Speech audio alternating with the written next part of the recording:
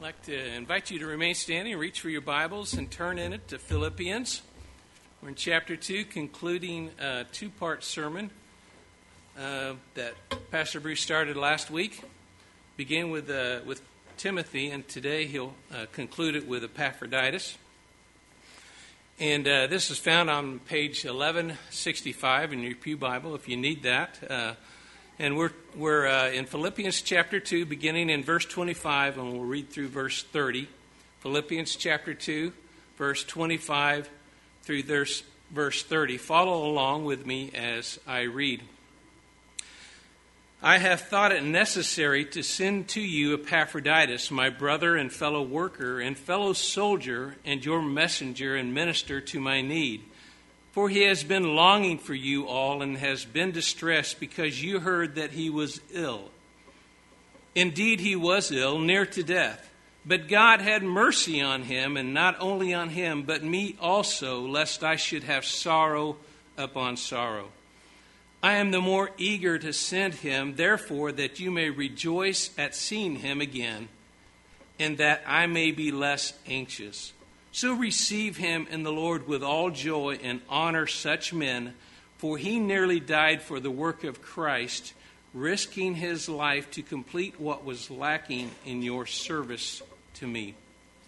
Father God, we praise you and thank you for this day. We thank you for our mothers and all that they mean to us. And Father, I praise them and thank you for them. And Father, I thank you for your word, for its instruction to us, for its the way it encourages us and convicts us. And Father, I pray that you would work mightily in this sermon today. Help us to respond with open hearts and receptive ears. In Jesus' name I pray.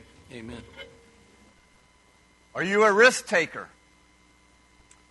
Are you a risk taker in life?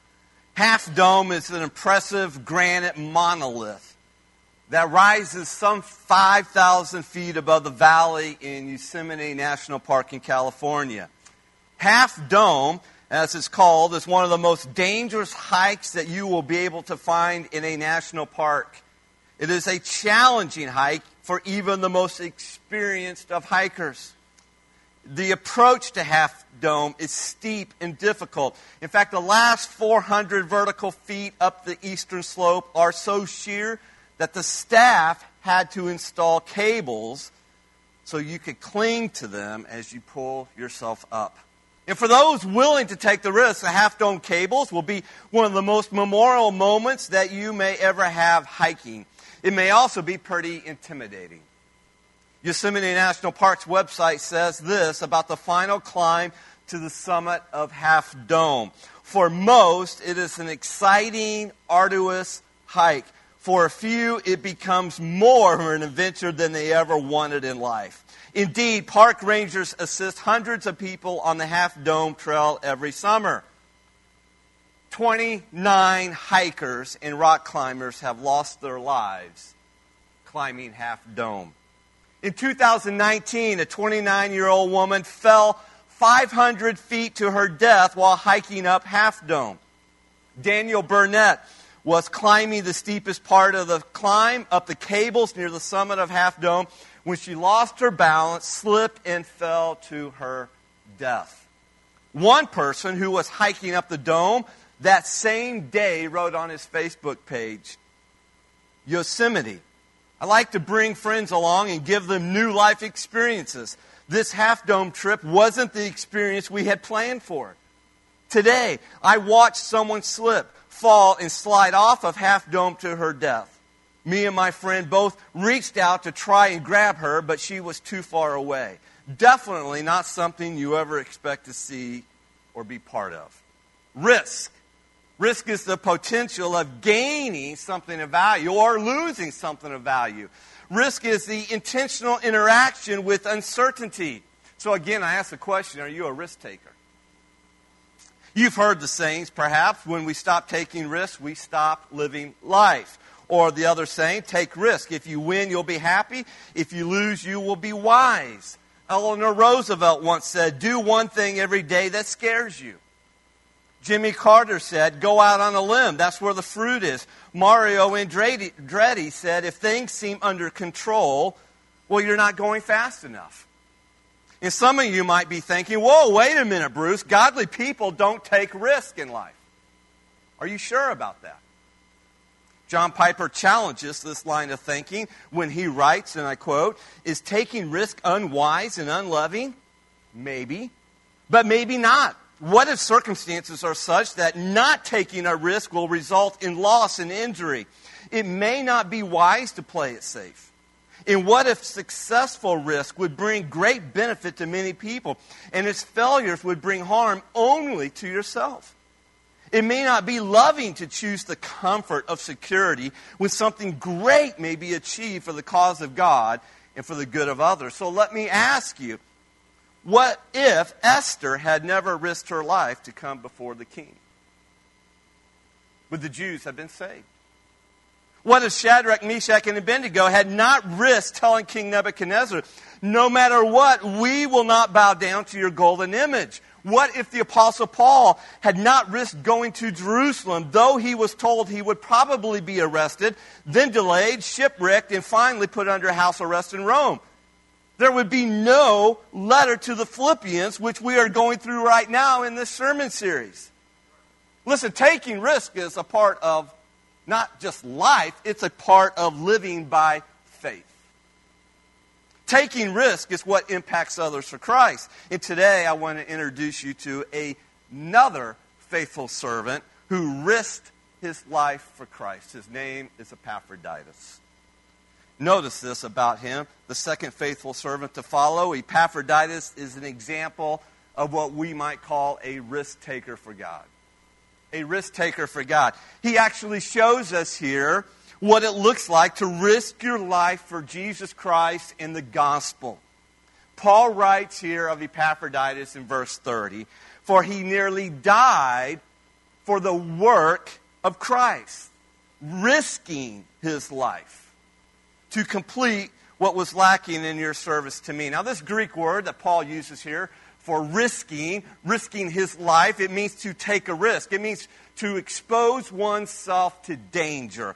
It's actually a gambling term. The idea is to stake everything you've got on the roll of a dice. And in the case of Epaphroditus, it means to stake everything on the Lord. It means to bet your life on God. You might say Epaphroditus was then a gambler for God. We're saying he's a risk taker for God. He gambled everything for Christ and the gospel. He risked his life and almost died for the work of Christ without total disregard for his own welfare. Epaphroditus put his life on the line for Christ and the gospel. He shows us what it looks like to risk your life for the sake of Christ and the gospel. And so let's unpack this. Let's look at this risk taker for God that Paul here now gives us as an example to follow. Number one, notice this. Epaphroditus was a dedicated servant of the Lord. He was a dedicated servant of the Lord. Paul writes in verse 25, I have thought it necessary to send to you Epaphroditus. Now, Paul is waiting, as we saw last Sunday, he's waiting to send Timothy to the church at Philippi, but he's sending Epaphroditus as soon as possible. Unlike Timothy, Epaphroditus is not a pastor. He was just and I say just in quotes, he was a faithful member of the church at Philippi. In fact, according to chapter 4, here in Philippians, in verse 18, Epaphroditus was the trusted member of this church of Philippi who delivered the church's financial gift to Paul to help pay Paul's expenses while he was under house arrest in Rome. Now, this was crucial because the Roman prison system didn't provide food and clothing or medical care. And so Epaphroditus was chosen by the church to deliver that financial gift to Paul in Rome. And so now Paul is sending Epaphroditus back to Philippi to deliver this letter that we're studying. It's a letter that actually serves as Paul's thank you to the church at Philippi. Now again, this was no easy trip, as we saw last Sunday, from Philippi to Rome, or from Rome to Philippi. This 800-mile trek would take around 6 weeks. Plus, it was dangerous, especially when you're carrying a large sum of money like Epaphroditus was. In fact, it was almost expected that on some roads that you would be attacked. You would be robbed by bandits or thieves and robbers. Paul was attacked numerous times on his missionary journeys when listing his sufferings in 2 Corinthians chapter 12. And so it was expected that Epaphroditus, and more than likely some of his traveling companions, would have to fend off an attack in order to deliver this money, this financial gift, to Paul without being robbed. But as it turns out, the real threat to Epaphroditus' life was not bandits, it wasn't robbers, rather it was illness. A serious illness to the point of even death. And so, think about it. Epaphroditus had this dangerous mission that required risking his life, required this courageous gamble on his part. He was willing to risk his life to serve Christ by serving the church and to serve Paul. He was a gambler for God, a risk taker for God. But Epaphroditus didn't start out that way. He didn't just wake up one day as a risk taker for God. He didn't start out that way. In fact, most scholars believe he came from a pagan, non-Christian family because of his name, Epaphroditus. In fact, his name, Epaphroditus, it actually comes from the name Aphrodite. You've heard of that name. You're familiar with it. The Greek goddess of love and sex, pleasure and passion. In fact, no Christian parent would name their son Epaphroditus. But somewhere along the way, Epaphroditus heard about Jesus Christ and trusted him for his salvation. And even though his name remained the same, his allegiance was forever changed. And so was his character and his dedication as a servant of the Lord. And so what Paul does here now, in the rest of this verse, he actually describes Epaphroditus' dedication as a servant of the Lord by using none other or no less than 5 different titles. Notice what he says in verse 25. He calls him my brother and fellow worker and fellow soldier and your messenger and minister to my need. And so we see here his dedication that he was Paul's brother in the Lord. He was Paul's brother in the Lord. Now, Paul frequently addresses believers in Christ as brothers in the Lord or sisters in Christ. Not because they share the same DNA, but because God has graciously adopted them all as his beloved children. And so through faith, saving faith in Jesus Christ, we have been what? We've been redeemed from our sins, and we've been adopted by the Father into his eternal family. And so when you become a Christian, not only do you have a new relationship with God the Father, but you also get a new relationship with other believers in Christ. You are now brothers and sisters in Christ. Now, this term brother may not mean much to you, especially if you grew up in a church where you heard it regularly. In fact, for some of us, the term may sound a bit cheesy. Oh. Some Christians use the term brother because they just can't remember each other's names. Oh, hey, brother, how you doing? Go to a pastor's conference, and you'll hear the term used all the time. Brother, hey, brother. In fact, it makes me want to say old brother. But when you think about it, when you get past the cheesiness of it, it's really not cheesy. In fact, it's a miracle that we are brothers and sisters in Christ. Our identity has changed. God is our Heavenly Father, and we are adopted family members. And in calling Epaphroditus brother, Paul is also highlighting his affection, his love for Epaphroditus. Because when you serve shoulder to shoulder and you go through hard times with Christian brothers and sisters at your side, listen, you begin to form a deep relationship with them. And such was the case here with Paul and Epaphroditus. But he was more than just Paul's brother in the faith. Paul says he was also a fellow worker with him. He was a fellow worker with Paul. And so Paul and Epaphroditus also share a common mission. Epaphroditus, it's easy to look at the text and say, oh, he's just delivering a bag of money to Paul from the church of Philippi. But it's way more than that. He was actually joining Paul in the work of the gospel. They both labored in the same mission here. And though Paul was, we know he's the more public, upfront apostle, and Epaphroditus was the behind-the-scenes servant. Listen, the two were equal co-workers for the cause of Jesus Christ. In fact, Paul loves using this term, fellow worker, to refer to those who are partners in the work of the ministry.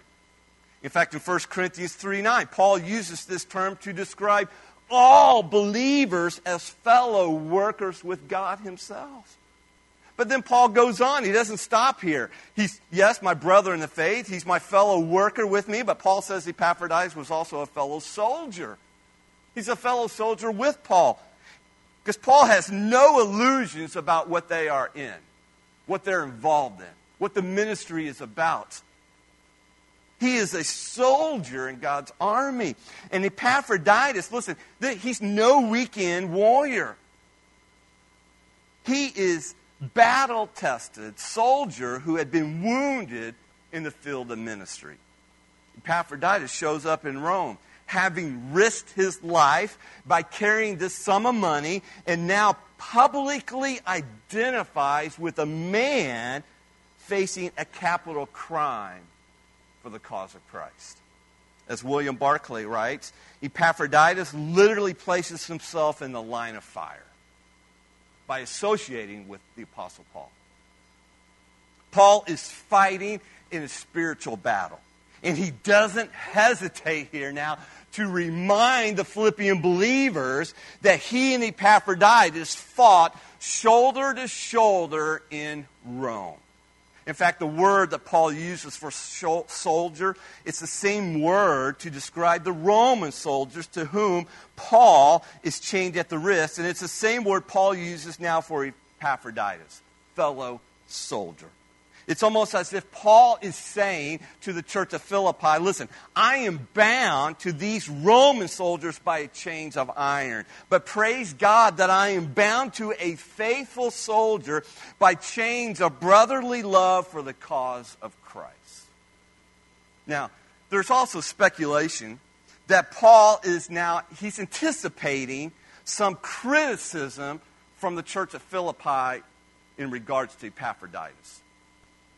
He's anticipating that some in the church of Philippi may think that Epaphroditus just cut his mission short, that he quit his task, that he abandoned Paul so that he could retreat home to safety. Hey, did you hear about Epaphroditus? He's now back from Rome. Wow, so soon? I can't believe it. I wonder why. Oh, it probably got too hard for him, so I guess he just quit. Who would have ever thought? Understand something here. These terms were carefully selected by Paul to defend the reputation of Epaphroditus when he returns back to the church. He wasn't lazy, he wasn't difficult, and he certainly didn't quit. Paul says, no, he's my brother. He's my fellow worker. He's my fellow soldier. Epaphroditus, listen, church, he is everything that you sent him to be for me. And then notice, Paul goes on. He continues and says that he was a messenger to myself from you guys. In fact, this Greek word for messenger, it actually means apostles, where we get the word apostle from, which means sent one. And so Epaphroditus was sent on a mission from the Philippian church to convey their love for Paul and to give him their financial gift. And although Paul is not suggesting that Epaphroditus is a, quote, an official apostle like himself, Paul is doing something here by using this term. He is explicitly or implicitly ranking Epaphroditus with himself in their service to the Lord.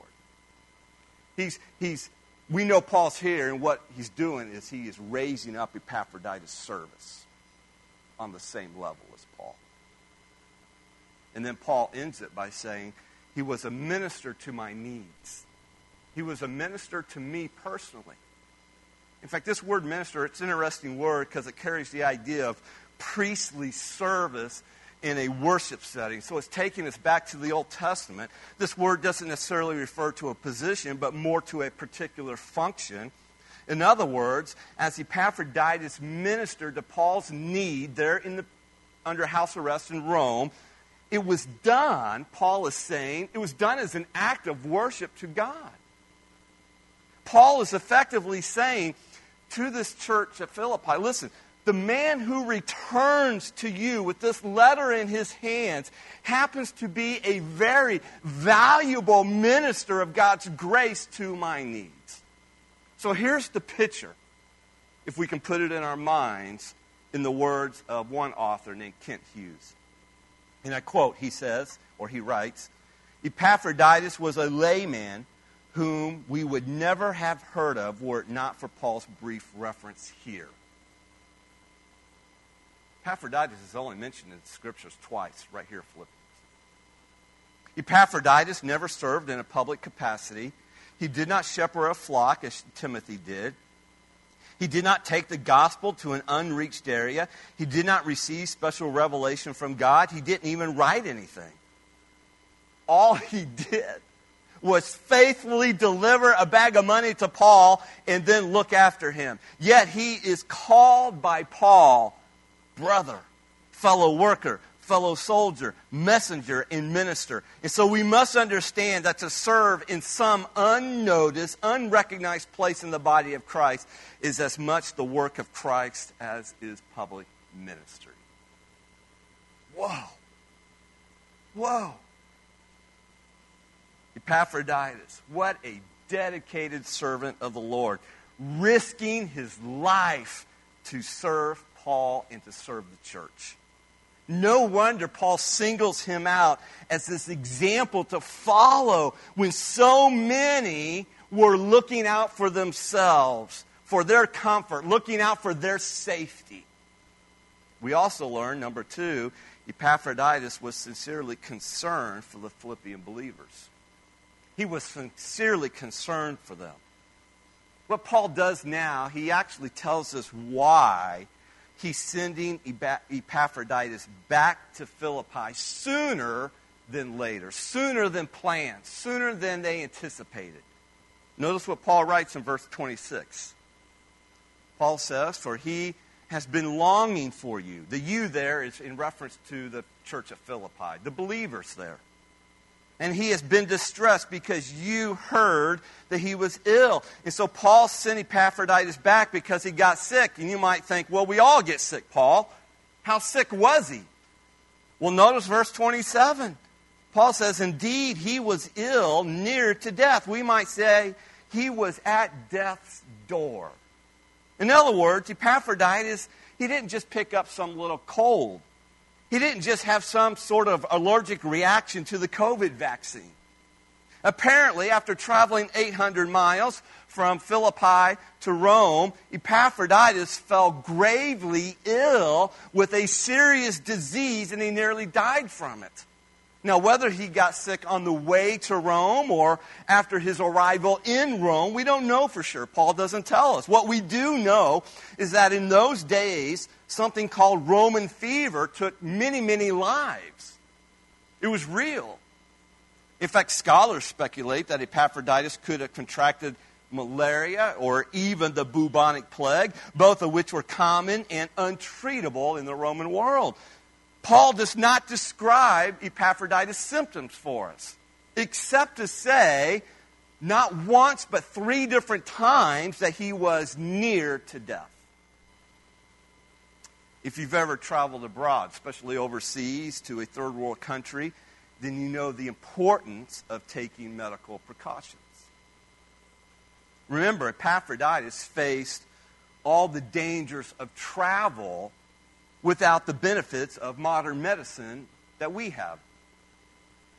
And so as a result, the disease he contracted nearly took his life. In fact, his traveling companions they had all but given up hope that he would even live when they went back to Philippi and told the church about Epaphroditus. And when the Philippians heard the gravity of his sickness, man, they were worried about it. And they sent now a message back to Rome. And this brings us to Epaphroditus' concern. Notice, he longed to assure the Philippians that he was okay.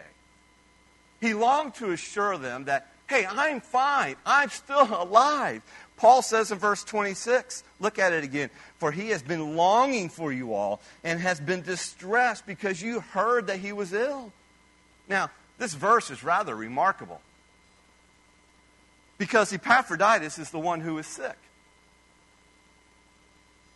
And yet, we don't read of any self-pity here. Rather, quite the opposite. He's not concerned about his own physical condition. In fact, he is more concerned about the anxiety of the Philippian believers. Literally, Paul uses the word and says he's distressed that he's causing them distress. Now, I must admit, I'll raise my hand to this. This is a challenging example to follow. Because when I get sick, and I don't get sick a whole lot, but when I do, I admit I'm a big baby. I just want Darla to take care of me and make me chicken noodle soup and pamper me. Well, Epaphroditus' sickness was much, much worse than the common flu. And yet he considered others more important than himself, even in his sickness. In fact, it's really interesting because this word that Paul used, distress, it's the same word to describe Jesus' agony in the Garden of Gethsemane when he's praying to the Father before he goes to the cross.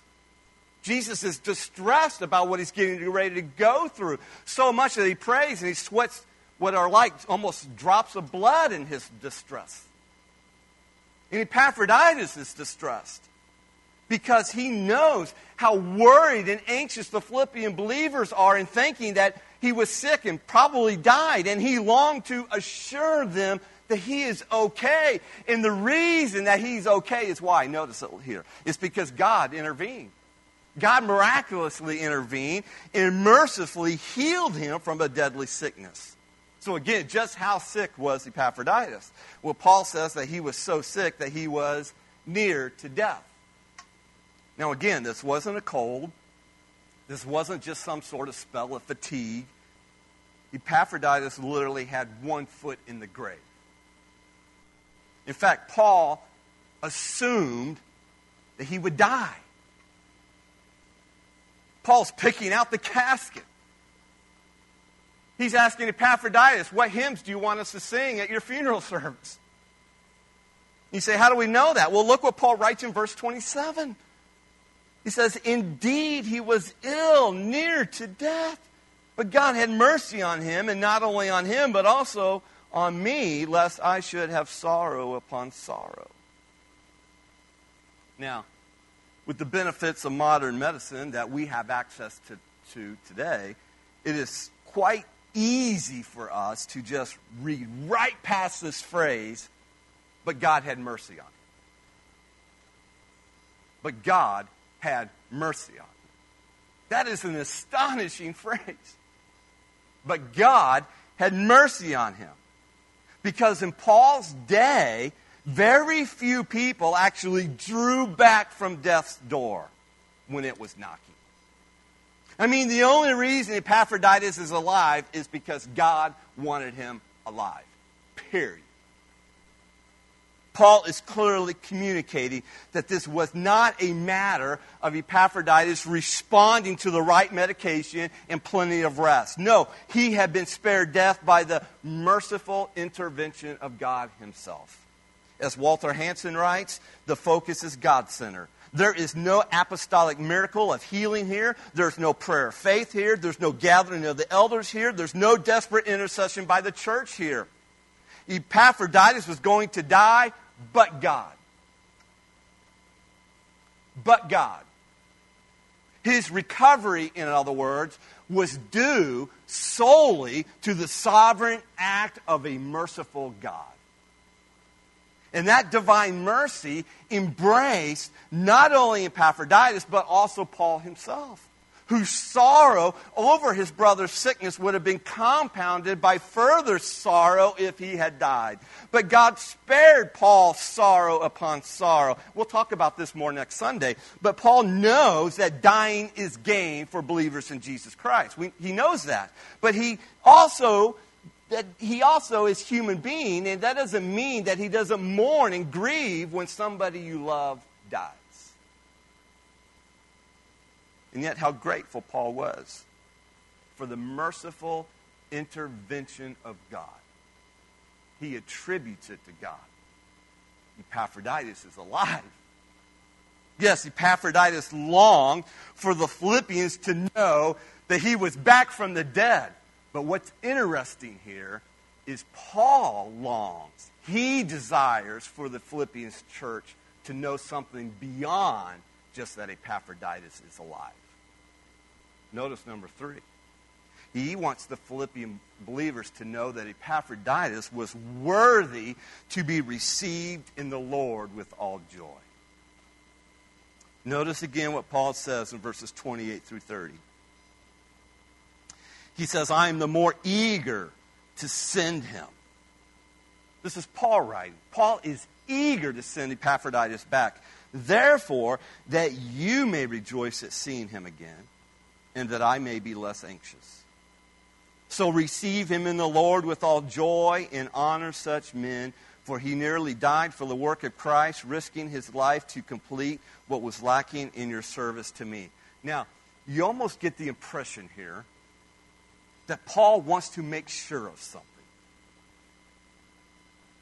That he wants to make sure that the Philippians, that they receive Epaphroditus back without any hesitation on their part, without any doubt, without any suspicion that he is the real deal, that he is a faithful servant of the Lord. Paul wants them to rejoice at seeing Epaphroditus again. He wants them to welcome him home with all joy. It's like Paul is saying, listen, church, don't hold back. Celebrate his homecoming. For he nearly died for the work of Jesus Christ, risking his life to complete what was lacking in your service to me.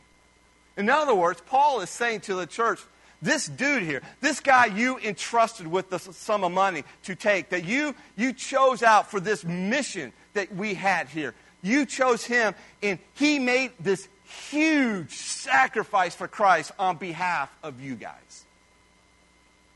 Epaphroditus risked his life to make up what was lacking in your service to me, Paul is saying. He said, what was lacking? Well, what was lacking was the Philippians' presence. They're in Philippi. Paul's in a prison in Rome. They can't go there. So what was lacking was their presence. But Epaphroditus could go there. Epaphroditus represented them in their absence. And in so doing, he almost died for the work of Christ. And so no wonder Paul says, honor such men. Honor such servants of the Lord. In fact, notice Epaphroditus' reward. He exemplified a servant's heart. He endured a servant's hardship. And Paul says such servants of the Lord are to be honored. Honored. Now this command to honor Epaphroditus, it is so refreshing. Oh, so refreshing. Because in Paul's day, just like in our day, the world is quick to honor whom? Who does the world honor? Certainly not servants of the Lord. The world is quick to honor the beautiful, the talented, the powerful, the influencers. But here's a simple messenger who took a gift to Paul in humble service and sacrifice. And Paul says to honor such faithful servants.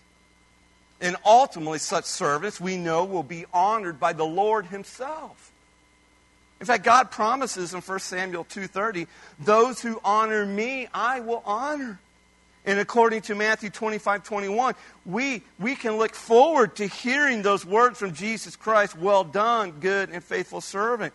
You were faithful over a few things. I will put you in charge of many things. Share your master's joy. Epaphroditus' illness was actually the price he paid for the work of Jesus Christ. Now, I will resist the urge to make application to the coronavirus here,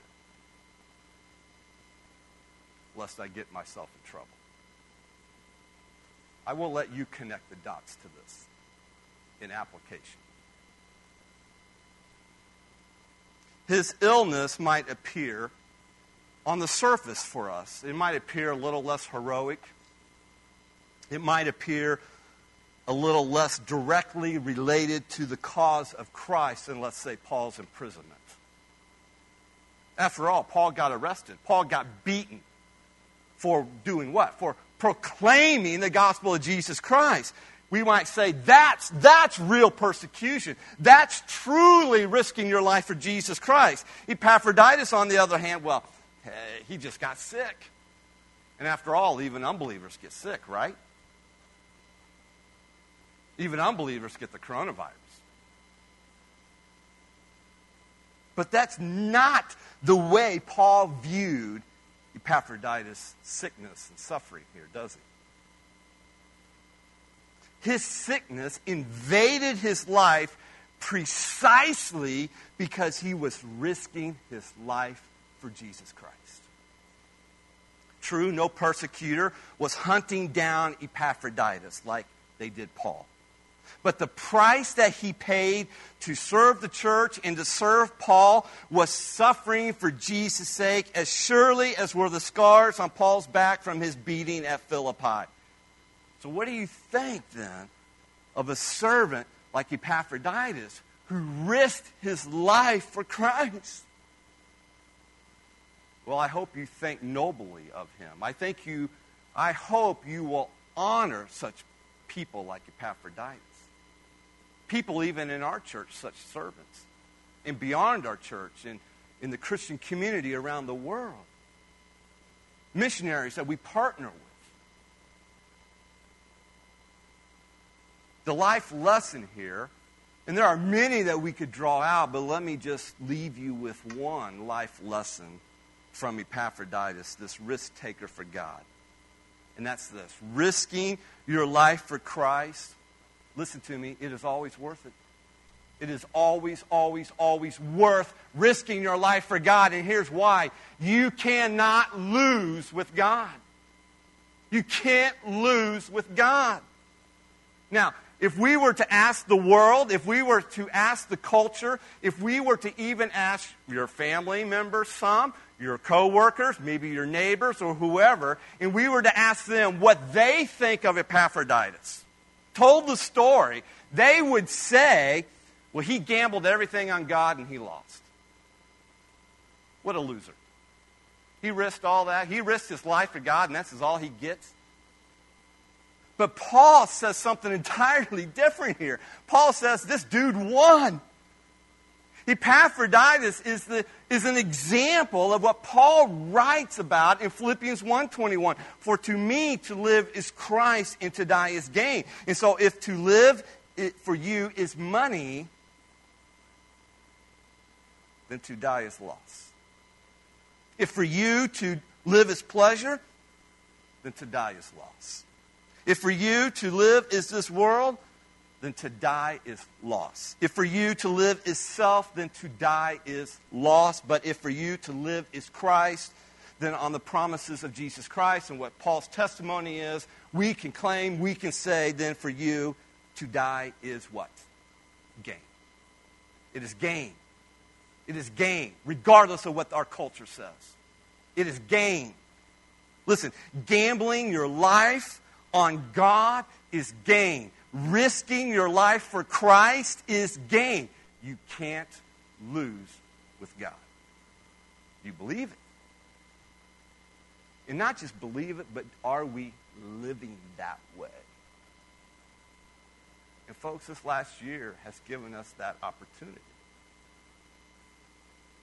But it's not just this last year, it's also now and going forward. Because more than likely, the times in which we live are not going to get better for Christians, but simply worse. And are we willing to risk our lives for the sake of Christ and the gospel? Or will we hole up in our houses, and will we value comfort and safety more than Jesus Christ and the gospel? Let's pray. Heavenly Father, thank you for your servants like Epaphroditus, who risked their lives for Christ. Give us the grace to follow his example, trusting you with our lives. May we strive to cultivate a servant's heart and endure a servant's hardship, knowing that there is a servant's honor that awaits us from you. In Jesus' name we pray. Amen.